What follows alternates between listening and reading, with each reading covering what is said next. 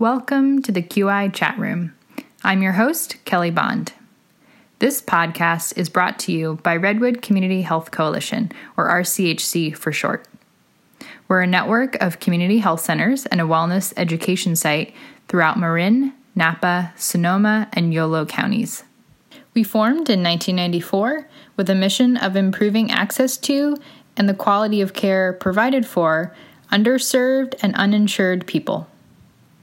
This podcast is all about quality improvement, or QI, in healthcare. We'll bring you speakers from our member health centers, outside health centers, county and federal agencies, healthcare plans, and more.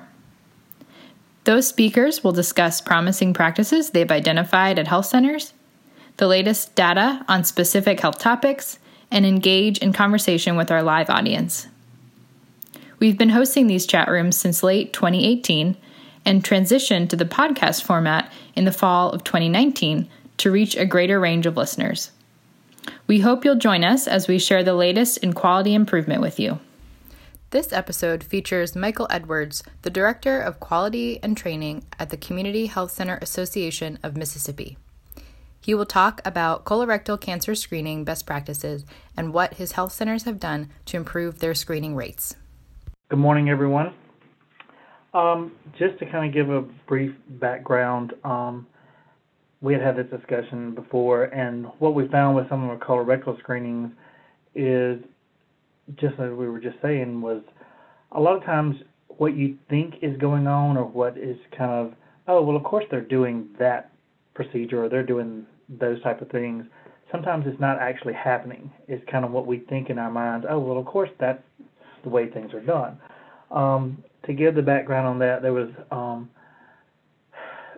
the way the system, the EMR system that Mississippi had for the network at one time years ago, all of them had the same EMR. They have now switched.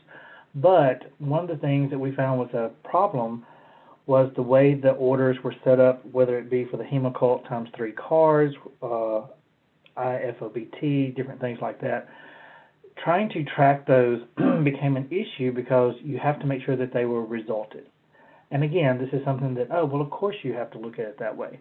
One thing that some of the health centers were doing was just had one order in their system, so it became a hassle. Is this resulted? Is it not? Because they go by a CPT code or not. So a lot of them then decided to start splitting that. And what we did, just as an example, for one of the health centers who actually got their percentage up to almost 70%, they were at 68, almost 69. And what they did was they just split the order. They actually changed also from Hemocult to IFOBT, but they split the order into this. The providers ordered IFOBT given as the name of the order, and then the lab tech could then track that as a manifest of saying, okay, what patients do I need to call that I have not got resulted? So once the results come back in, of course, the order was named IFOBT resulted. The results were put in, and that was the order that we tracked to say, yes, this is how many during the year we have results for, because that was our way of, without having to dig into charts and doing that extra step. And then to more on that is also thinking about, well, what is the turnaround? How quick are patients being told, as a reminder, do you have these cards sent back in? So just to give you a brief overview of how things are now, and what we found was this health center actually came to our quality improvement meeting at the PCA and did a presentation about this, and a lot of the health centers surprisingly looked around and said, oh, I don't know what our return days are. I don't know how quickly we turn around and have communication with the patient about getting the cards back in. So the way it's set up now is when the lab tech or nurse is giving the IFOBT card for take home, they're reminding the patient that they need to get it turned in within 7 days. Okay. Also, these nurses are also calling patients to give them their lab results that they may have had that day. If they have abnormal, they always call, and if they see on the order that they were given the cards and it hasn't been resulted, they do a quick reminder at that time, as well as telling them their other lab results if they still have not returned the card.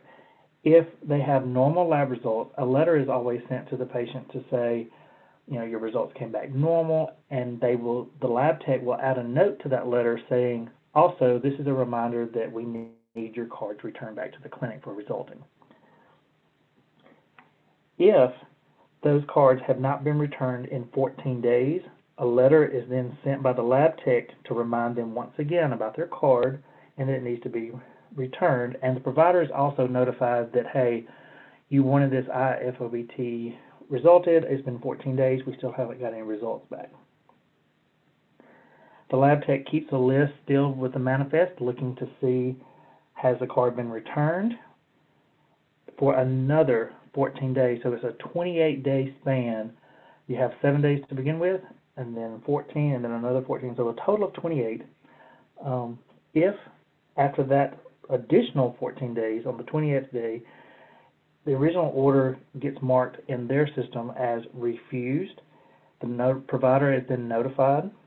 But if by chance, right after, because that has happened, they marked it refused, and then the result card has come in and they get to result it. So they will update it. Also in this system, they have a process that's called health maintenance, and I may have mentioned that earlier, and we made sure that the resulted order was in the health maintenance so that it would flag for every year. And the lab tech will go and update that to say, okay, it resulted today, and then in a year's time we need to do another one from there. And also make any notations if there is a colonoscopy or things such as that into the chart. But that's just the way that system happens to be set up, so that's how that's set. And like I was saying earlier, a lot of these things sound like, oh, well, of course you would call the patient back, oh, you would do this and send a letter and do all these follow-ups. Again, the surprise to me was a lot of health centers actually said, they didn't know what their return. They were going to have to check with their lab techs, see what was the return. They didn't know if it was 30 days, 45 days, those types of things. And they didn't know how they were tracking it. Were they tracking it as a manifest of, oh, these are open lab orders, we need to get those taken care of in situations such as that. Michael, how are the labs getting into the various EHRs that your health centers are using? And could you speak at all about, in particularly ECW or NextGen? I know a few of your health centers are on those. If there are any tips related to those EHRs specifically, and how health center staff are using technology? Yeah, the main thing was the change up of, as I said, 2 orders, one being given, or however you want to name it, just as a way of tracking it internally. The patient was given this card, and then having another order that said resulted, so that they could have the 2 separate and not have to dig through charts and find out was there, or run a report that was a result report. And I know there are some that are on ECW, and just that comment I just made talking about, well, here's something we've done at other health centers. I know for a fact 2 that have ECW, they immediately switched their process to that, and they said it was so beneficial to them because there was no longer that, oh, I need to run a report, I have to dig through and see what was resulted, what was not, they were a lot easier for them to track patients who had not returned their cards. Eye-to-Eye was utilized, Eye-to-Eye Tracks was utilized a lot by all the health centers. We are now in the progression with the network to switch over to Azara drives. Mm-hmm. So a lot of that was getting even how the setup was in Eye-to-Eye, how it was now set up for Azara, and doing the mapping and data validations and things like that. So as long as the process is in place before a switch, the thing with Eye-to-Eye, you could use it by CPT codes. You could also, they have what's called a custom data integrator, to where it looks at, okay, there is a resulted order, and that's what we're looking for, just in case by chance a CPT code got missed, something you have a comparison. I myself am all about validation and making sure, can I trust these numbers? So it was a way of capturing that to where I could do a comparison. Okay, well, you're picking up every resulted order name, but do I have that many CPT codes as well, just to match up and make sure that the numbers are matching from there? So, and we usually do that. We also run with this health center, we run it monthly, UDS reports, and just looking at it and trying to see where the care gaps are. Is it something that we don't have either colonoscopy reports back yet, or is it actually the IFOBT? Is that what's missing? And trying to see out of those care gaps, which is it, that's there. I don't know how many of yours, I can't remember if any were using eye to eye. So yeah, we were on eye to eye. We've been on, it's called Relevant. Right, okay. We've been using that for the past about a year, give or take. Yeah, Gotcha. so similar. Okay. Yeah, and what they're utilizing that is it has a feature that has like an alert. So when they do their huddles, it says, oh, colonoscopy is due or IFOBT is due. And you can set that as the range of, the age range by UDS standards, and you also set it if you want it within however many years or a month, or you can set your time frame for that. And that worked out good for their huddles that they could pull, because it was a flag that literally sit right there in front of them saying there's a section that says alerts, and it set right there in front of them. We also have it set in a column, and it shows them the last date that any of that information was there. And as far as the colonoscopy, I will kind of go back to that. It's a little colorectal screening, because that's the two things you can get. There is a code. The code is 3017F, colonoscopy report reviewed and received. So that you can use that code to track with if you were going by just CPT codes. So what this particular health center utilized it for is when the nurse got the colonoscopy report in and went to scan it in, we had a procedure order that said colonoscopy received, historical, and it had that CPT code attached to it, and they sent it over into the PM system so that I could pick it up. And also we could run that order for colonoscopy procedure, historical, we could run that for, in the last year to 10 years in that time span, and be able to look for, do we have reports? This season now, we were just looking at that report, and, through the years, there may be patients that came years ago, but they haven't been till just recently, and we get to looking, and it's the whole adage of, you train everybody to do it the same way, but is it done the same way? And we found, actually, by digging through those care gaps, just to make sure, we found several more patients who had colonoscopy reports scanned in, but at that time, the nurse didn't do the order with the CPT, but the report was there.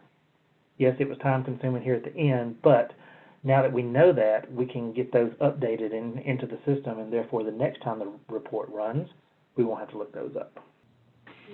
Hi, Michael. This is Stephen from Alexander Valley, and I want to appreciate you just taking the time to talk with us today. It sounds like, from what I can hear, that a lot of your focus has been on data collection, data entry, data validation, and I'm wondering, beyond that, when you've had troubles getting the test back, how have you addressed that directly with patients in terms of attempting to change patient behavior and get those tests back either more quickly or more successfully? One of the things they do is, like I said, they do notify the provider each time if there's been that, lag of not getting it. The other thing is they have a patient summary screen that shows those orders by the given, so they can easily look at that and see, I've given you this almost every visit, you're not, and that's their way of speaking to the patient, going, okay, what's going on? It creates that dialogue by being able to see that from their previous visits. We've been trying to get you to do that. Also, that health maintenance screen I was talking about, because it does not used to, that was a problem. It would update thinking that it was done by giving that first order, but we hadn't got results back yet. So now it has a past due date on it, and part of the way that their system is now, it actually shows it in the color of red on their screen if it is past due, so it's a visual flag of, I need to talk to this patient about that. So they try to utilize that as a way of, even with their huddle, saying, hey, we have this, and if they're what I would call a repeat patient to that provider, it's a way of creating that dialogue. Okay, what's going on? What's the reason here?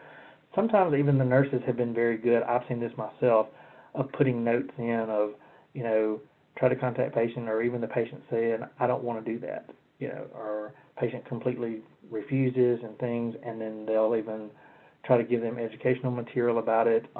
They now have a case manager who works at that clinic who tries to help out as well on all avenues, whether it be colorectal, trying to get A1Cs and things like that.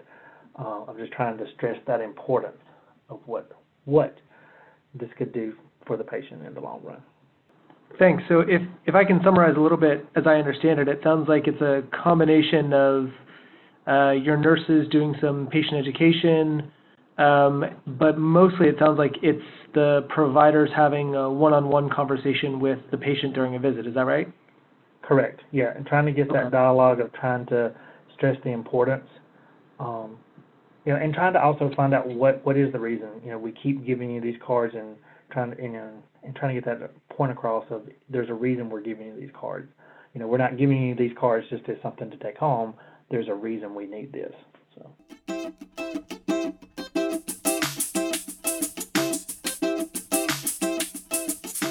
A big thank you to today's presenter, participants, and our listeners. I'm your host, Kelly Bond, and we'll see you next time in the QI chat room.